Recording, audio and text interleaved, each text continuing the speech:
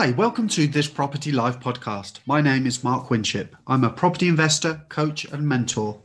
As you will know by now, we like to talk to inspirational people on the podcast about their adventures in property, and this week is certainly no different.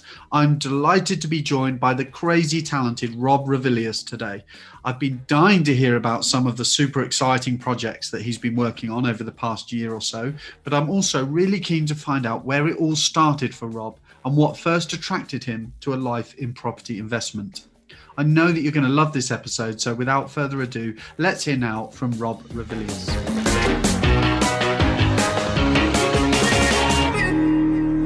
Hi Rob, welcome to the podcast. How are you doing? Very good, thanks. How are you, Mark? Yes, I'm very good, thank you. It's been a long time in the offing this for me. I've been dying to catch up with you. I know we've sort of missed each other, haven't we? We've tried to schedule in an opportunity for you to jump onto the podcast, but calendars just haven't aligned quite right. But I've been looking forward to catching up with you. I know you've got some really exciting stuff on the go, but you're a busy man. It's been already quite a busy 2022 for you, hasn't it, so far? Yeah, no, it certainly has. It's hard to believe it's halfway through the year. Like the date and going, I should be doing more of that. I got round to it with all the distractions that go on. How quickly it's going. But yeah, tell us a bit about some of the projects that you've got going on at the moment, because it would be great to. I know you've got such exciting development stuff on, and then maybe we can sort of take it back to the beginning and find out where it all started. But tell us what you've got going on at the moment. Yeah, so we've just come to a close. We're in a kind of a transition period, I guess, for want of a better word. I formed a JV, or longer story short, really. I moved up to North Norfolk in September, October 2019. I then created I met another dad at the school who was developing in the area already. He was very much doing a project at a time, finishing that project, getting on to something else, and I was doing a bit more scale. So we just we had some collaboration there, and we kind of got together. So by March 2020, we brought 2 projects, and he already had a legacy project with him at the moment. So we've gone from nothing to kind of having 3 projects on at the go, and also creating a brand under Ilex Homes is how we evolve the brand, and over time we've been kind of growing that and getting a bit more presence and starting to feel the benefits of that as well. Yeah. But the 2 projects that we brought in that March period, one was from another developer who already put a scheme on it, which we didn't like, so we kind of readdressed that scheme. But that was an old care home, about 6,500 square feet, which we then put into 4 freehold semi-detached houses. It was an old Victorian buildings. We've got a bit of an eye for Victorian conversions and how to really bring in the flow. Certainly Will has got a very good eye on that as well. Yeah. So we converted in 4 houses. So we bought that in the March. We applied for planning. Bearing in mind we're kind of forming new teams all the way through this, and I'd say certainly as a kind of mentor in a masterclass that the stronger your team, the more you can do, the more you can rely on them. And that's certainly the case that we've kissed a few frogs along the way, and that's part of the fun and that's part of the frustration. So we applied for a conversion of the scheme and improved it. And that took like 5 months or so. Yeah. In fact, on that project particularly, the developer was a bit rough and ready, and the scheme that he had put on basically was the measured survey, the footprint of how well the walls are, was based off the old fire escape plans from like the 80s. Wow. It wasn't that necessarily that accurate, which proved a few back of a fag packet exercise. Yeah, basically, sketch scheme, it'll be fine. Yeah. So anyway, so we kind of changed around that and took on a builder who was fantastic, who was willing to work with us. And we really we started there in about the September, finished in the summer of 21. Obviously in October 20 is when when COVID pandemic hit. So that was I was going to ask you about that. What impact did that have on progress, and what challenges did that throw up for you? Well, when purchasing it, obviously everyone thought we were mad, and we were we weren't actually concerned, going back to memory, like the heritage scheme that Will came with him. We were a little bit concerned because it was higher value, and we thought that might be affected. But our model is middle of the bell curve, go for the average of the area. So we knew there would still be a market. So we weren't overly concerned, but everyone else thought you were mental, of course. So we kind of cracked on. As far as problems with building, of course, a few long lead items became longer, but it didn't prove a massive headache. Our builder was very much on top of it. Our builder had a great relationship. It was the main contractor, and they had very good relationships with the suppliers, so they knew what was coming down the way, so they would stock, and then also they're in a cash position that they can stock up, and obviously we're good with payments, so that whole mechanism worked very well. So we sold it in the August, and it obviously all depends on where you are as far as what your sales prices are, or what your 20% uplift is. But effectively, out of that conversion, we made £500,000 profit. Amazing. Which was healthy. At the same time, we had this other project, which is an old cottage hospital. We're doing a lot of stuff on social media with that one.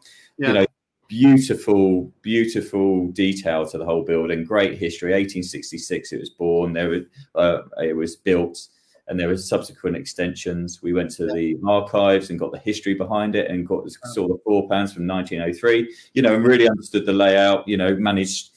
There was rumours of ghosts and various other bits and pieces, and where the mortuary was, but we managed to put that to bed, so to speak.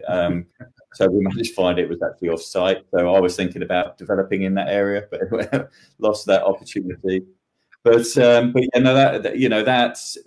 was a far more complex scheme than a straightforward freehold, because we're talking flats, we're talking multi-levels, we're talking about big walls coming out.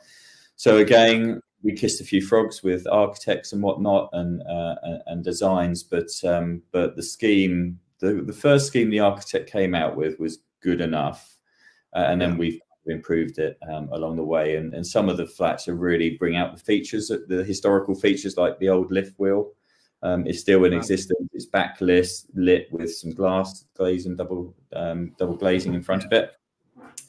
But essentially, we've really put our heart and soul into it. And as far as ultimately we visited that project maybe once or twice a week. It wasn't overbearing, but we've had good impact. We've got a good relationship with the builder. Slightly different to the previous builder, a bit more variation orders, if that makes any sense to anyone, as far as they're a little bit more. They needed a bit more reining in with the contract and a bit more detailing with the contract. So that's certainly a lesson we've learned along that process. But that project, we're still in the sales phase of that at the moment.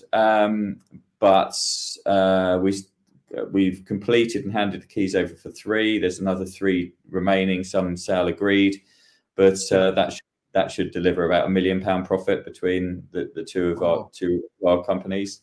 And then similarly, this old restaurant in the local area, the legacy project that Will had, that was a conversion of a big building, thatched, which cost quite a lot to replace that thatch, like £60,000 or so. And that went into 2 kind of luxury apartments, about 1.6 million GDV. But that was about £300,000 profit. So that all in a year without being too stressed is certainly, and feel free to obviously look at the photos around the projects, but it's about understanding the detail and having the right people in place. Yeah, fabulous. And it's I've seen some of the stuff that you've been putting on social media and some of the video tours. They look absolutely amazing. It's really inspiring stuff. And I think so. Was that a chance conversation in the school playground? Was it that's essentially led to all of that? Yeah, I'm sure Rick says it quite a bit. TPP, isn't it? So yeah, no, really is. I think I very much believe in goal setting and knowing where you're going to end up and stuff. And certainly when I first came up to North Norfolk, I wouldn't have imagined where I was now. Certainly through the education. And the network, you can undertake anything because you understand the fundamentals and you just progress it and you do it organically. And that's certainly been my journey. I probably overused the phrase organic, because it's been a solid foundation. You build onto the next stage and next stage. Oh, can I undertake that? Okay, it's a little bit of a stretch, but okay, get comfortable with being uncomfortable. I'm sure some. Yeah, and it's about your team then, isn't it? And I've written that down while you were talking there and underlined it, because what seems to be coming out loud and clear is the importance of your power team, the importance of having the right power team around you. That ultimately, we can't know it all as investors. That's not our job to know it all. It's about surrounding yourself with the right people, so that as and when you're looking to take things to the next level and scale, you can do that with the confidence that you've got the right people around you. That seems to be coming loud and clear from what you're saying. Yeah, absolutely. I mean, I probably pride myself to be quite a relaxed individual, I think. Yeah. As in, have a good life balance as well, being able to spend time with family and go and do fitness and all that stuff. And you're not going to achieve that if you're a control freak and, you're not reliant on people. You'll be stressed out, and you'll be worrying about materials. You'll be worrying about, people turning up on site, being let down left, right and centre. Whereas we're very much, and it's a bit of a silly term, but it gets the point. The high value tasks element, going, actually, let's think on a different plane. Okay, absolutely, you need to understand the fundamentals of each role. The general building terms or whatever it may be. But once you've understood that, once you've cut your teeth on that, progress very quickly to that. Well, can I get someone? I understand the fundamentals of it. Can I get someone to fill that role that will allow me to go and, find the deals and find the money is essentially the crux of it. But obviously make sure that the project's running smoothly and have some kind of accountability through that. But no, we, for the size of the projects that we're doing, roughly speaking, 10 units and below, we feel we could comfortably, not being stressed and still having a life balance, run 4 to 6 of those projects a year, at the same time. And that's all through having the right team and just having the workflow and neither one of us are, we're not stressed, but we do face issues. There's a thing called nutrient neutrality that's happening in our area at the moment. The restriction on planning and can delay things about 18 months. It certainly was down in Southampton and Portsmouth. Where you invest in, and it's all to do with overnight stays. That's just been introduced. When that came out, it was a blanket, ban on planning, and you just go, oh, it's fine. Let's find out the details. Let's not overreact to it yet. And then, what does that actually mean? And then you look at I guess it's you look for the opportunities and everything, rather than, as Mark, you would be more than aware when teaching some people just negatively focused. You're like, well, actually, there's opportunities in recession. There's opportunities, all of it. Yeah, it was interesting because I was going to ask you about your take on the current market and there's lots of talk in the mainstream media, and it's a noisy place at the moment around, the potential market crash and, all these kind of emotive terms. I was actually talking to Caroline Claydon on a podcast session this morning, and we were talking about exactly that. What is the right time to actually invest? And I think if you are solution focused and if you're someone who is wired to see the opportunities, then the right time is always now, because there will be a strategy, there will be a way to pivot and be successful within whatever the market cycle is at that time, isn't it? Definitely, and my view on this is, obviously we've had the last 3 years of boom, unexpectedly, when things slow down, the like for like comparison against those 3 years is going to be negative in some people's eyes, and then obviously the press have a heyday, but say we've got these 3 units and they're premium products for the area, as in, there's £400,000 for a 2-bed flat. For a holiday let or Airbnb. Our plan B, we've always, and as we teach our students, always work with a plan B. So in the plan B, if they don't sell, we know they'll sell for the right price in a given time. If we have to do interim in plan B, which would be service accommodation, we could mortgage those. So we're then still taking out profits at 75%. So on that project particularly as well, after the sale of the 3rd unit, it paid all its way. So we still got 3 units of profit. So we can extract our profits through a mortgage on that, still earn an income through Airbnb and wait 3 years until the market comes back. Great. In the meantime, it's very exciting because there's going to be, now's the point to negotiate with vendors, because everyone else is, so the viewings are dropping off. People are worried. They think there's a massive crash because they're reading the press as well, and they're not getting the feedback. Brilliant. There's opportunities. There's hesitancy in the market. Properties sitting on the market for a little bit longer, rather than what we faced over the last couple of years of, 20 people turning up to every viewing and it's sold before you can even get there. So that's all going to shift, isn't it? And there's opportunities there for us as investors. So it's being able to see all of that.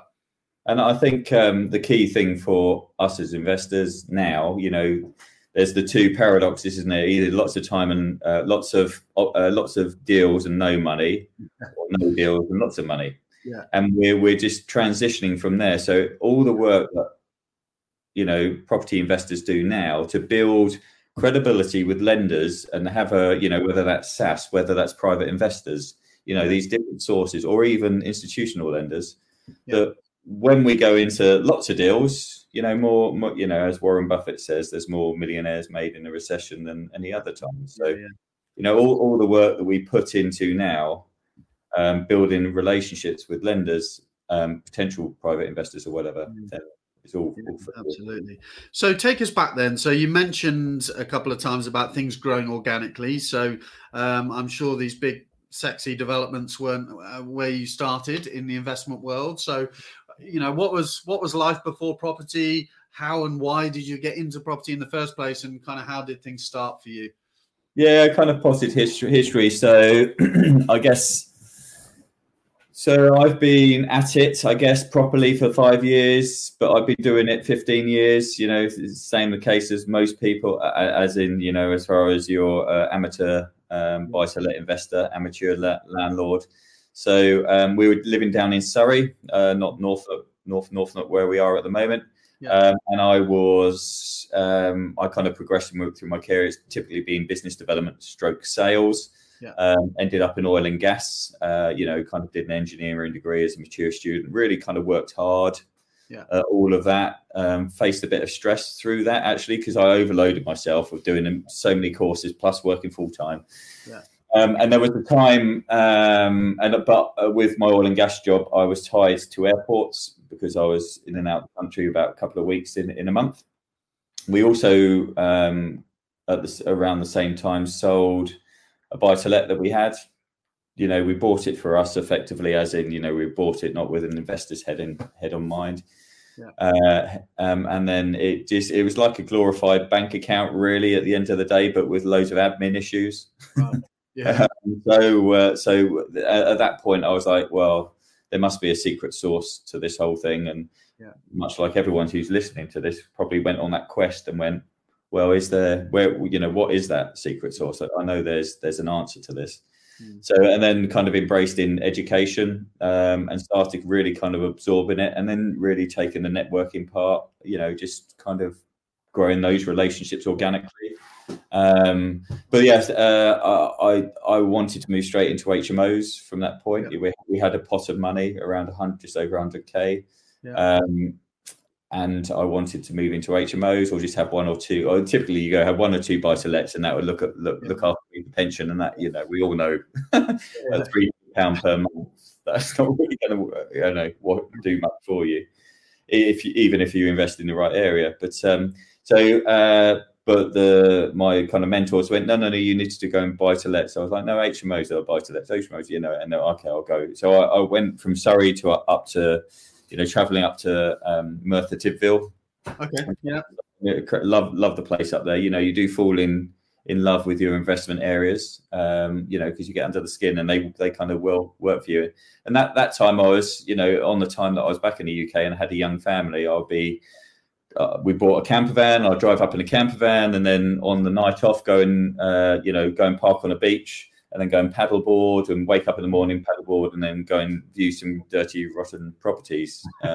It was, trying to make the most of the situation and try and embrace it. So kind of cracked on with that, and started having some success through that as well, and started growing my portfolio. Then I was like, right, I've got enough to really focus on HMOs. That's when I had a kind of infield mentoring bit on HMOs, and started investing in Macclesfield as far as HMOs.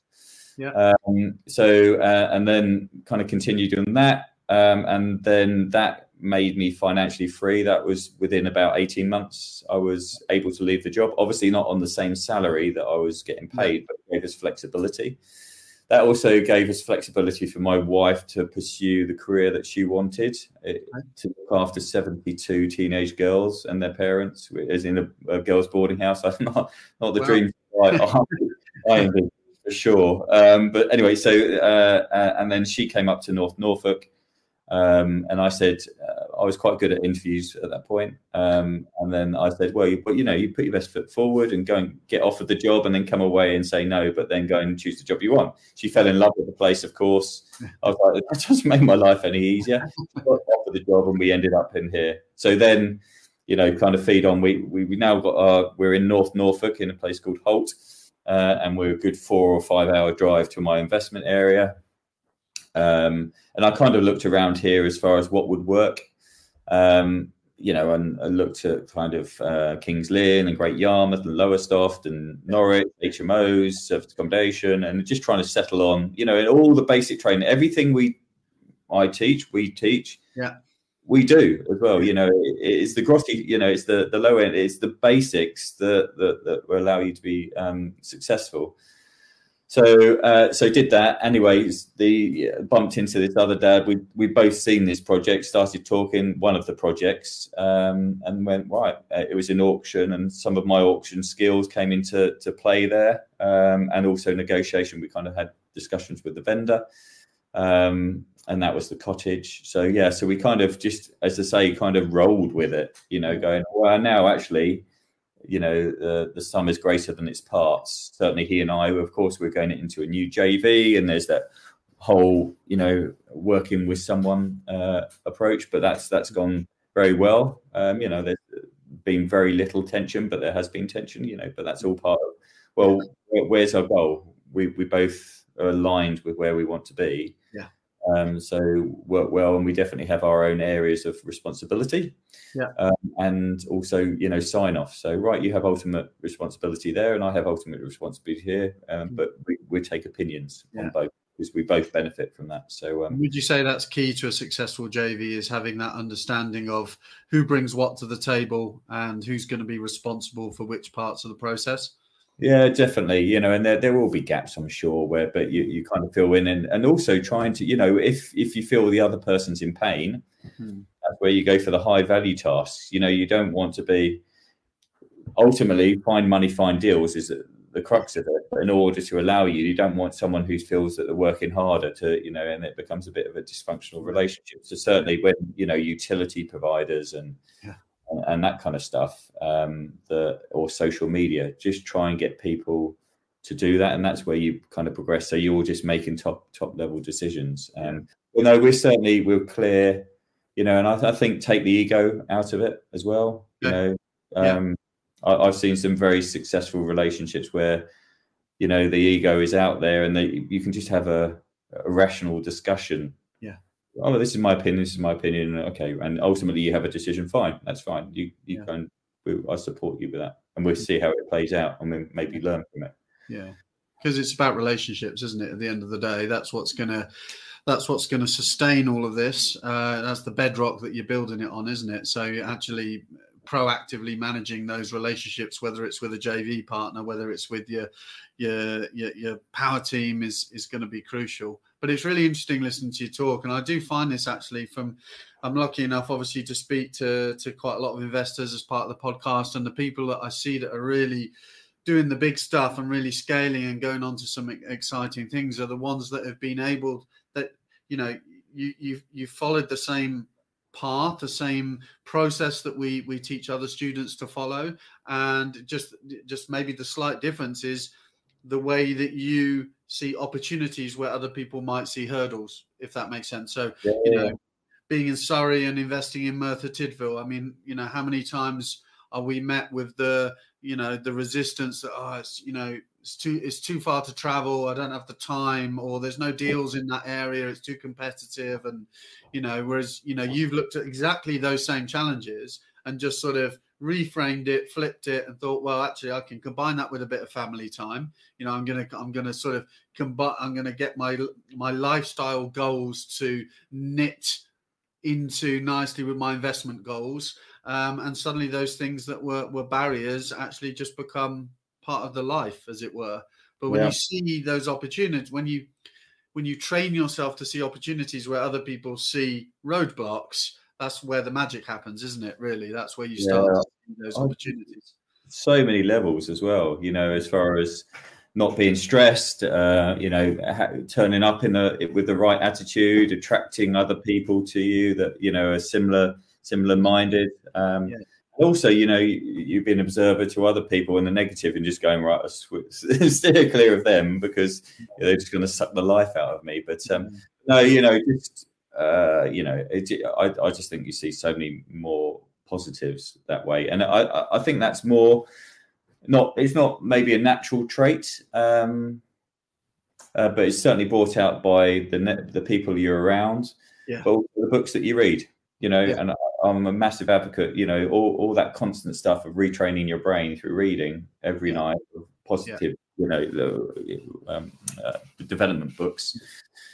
Then you're surrounding yourself with the right mindset, the right people. Arnie Schwarzenegger, Sly Stallone, those kind of people that have really done fantastic things and really broken the mold. It's all in our head of you should. We all have lack of belief or imposter syndrome about every stage we do, but so is everyone else. So why not you? Kind of. Yeah, and I think people will find that really empowering to hear that. Looking at some of the deals you're doing and stuff. The fact that you get those same feelings. I know I certainly do, and I think that's the beauty of. Well, that's certainly what we're trying to achieve with the podcast. But I think the whole community really is around. Warts and all, let's just be, have some integrity around this and be honest about, what it's like to invest in property. And it's not all, roses and just a clear highway to the top. It's, we all face the same challenges as we go through, isn't it? Yeah, no, definitely. I think, everyone has, we're all doing something new, aren't we? Essentially. So you're always going to believe, well, it's not for me. And you always have a self-image or self-impression or an impression of those people who are in it already doing it, but it's largely wrong. It's all guff, because we're all, it's just a mindset thing. You'll be able to undertake certain projects. It's just going, well, you're allowing yourself to do that rather than listening to other people. Because I certainly relay this with my students. Largely most of society won't believe anything until they see it. Whereas the key thing for me and, people's success, I think, is you've got to believe it before you see it. Create it. So, but don't expect the support of those around you. Just, just seek out those, as we talk about, those who are doing it already, those who have been through it. Everyone's, no one's born into this, I don't think. Well, maybe the odd few, but. So knowing what you know now, rewinding the clock 5 years, would you do anything different? I don't have any, being positive, I don't have any regret as far as, all my life is a rich history of mess ups or learnings. That have led you to this point though, right? Yeah, no, so I'll probably, coming back to that earlier point, I'll probably do that self-development, try to... Way back when, I always thought I want to find a mentor, and I always felt that I lacked a mentor. Okay. Early on, but I was searching for that rather than undertaking it. And I was always taking courses. But had I got into property development earlier, would I have been ready? Maybe, but I think certainly in order to be ready for that, to do the reading, all that personal development, surround yourself with the right voices, books, whatever. That and who knows where my path is going to be, whether it's going to be bigger, smaller, whatever it may be, I reach a level. But I think having that opportunity mindset, and that goes for the whole of life, not just, earning a bit of money through property development, that's just it's a very fortunate gift, I think. The money, the profits that we earn, now are, aren't relative to someone who's working in a day-to-day career. Yeah. But so it's all kind of relative there, but certainly with the reading and personal development stuff and being surrounded by the right people, I think that's the key. Really. Yeah, that's great advice, particularly for anyone just starting out, I think. So what's next for you? What have you got on that? I'm sure you've got stuff in the pipeline. What have you got coming up? Yeah, so we've got a lighter shift, of course. So bearing in mind that we entered into a relationship and we had 3 projects. Yeah. And we managed those successfully. Will was pretty much hands-on on the legacy project. So we know we've got a bit of spare capacity there as well. So we've got 3 similar size projects. So we've got 1 care home, 8,500 square feet. So basically that translates into a 2 5-bed townhouses, Victorian townhouses, 3 flats and a quirky thing out the back, 2 beds, quirky thing out the back. So we're just out tendering for that at the moment. And we should start on site in the next 5 weeks. Yeah. GDV wise should be between 2.85, GDV being gross development value, the total sales value, depending what the market does. Who knows? But that should be 2.85 to about 3.2. Who knows? Yeah. And then we have a plot of land very close to us for 4 chalet bungalows. We bought that very well. It hasn't got planning on, so we're applying for planning on that. But that would be around the 2.8 million GDV mark. And that would be our first proper experience on new build, which is completely different from conversions because it's a clean site. You know what, apart from out the ground, you know what you're working with. So it's that should be a very interesting project, and we're really designing the scheme to be quite unique. It's not a high density scheme, so it's spacious. Each one is on 1/4 of an acre plot of land. Yeah. And we know for that one, the sales are so strong. We know that product particularly is in massive demand. The estate agents who we work very closely with, an estate agent who do a lot of social media, but they know if they get that on their books, people on their books will sell their place in order to get into these ones. So that's a really strong proposition. And then we've got this grade 2 listed property in Norwich. Again, 8,000 square feet. It's got a new build opportunity in the grounds, but that's so grade 2 listed is a bit trickier. This one that we thought might be affected by nutrient neutrality, but in fact we've just got an extension on planning, and we're not going to create any more overnight stays. So that's a really exciting project, and that is around the 2.8 million GDV. So effectively, we aren't working that hard this year. So we're on the quest to get another 1/3 more active projects this year. We do feel that with this nutrient neutrality, when we're talking about problems, this ban on planning for any more overnight stays, that also lends it the opportunity. Not only have we got the project now, but now there's a massive lack of supply for builders, for architects, for everything. So we could easily sell that on with planning gains. Or we could build it out and realise there, but also buying opportunities. There's a lot of options that we can create because there's going to be a lot of frustrated landlords. We're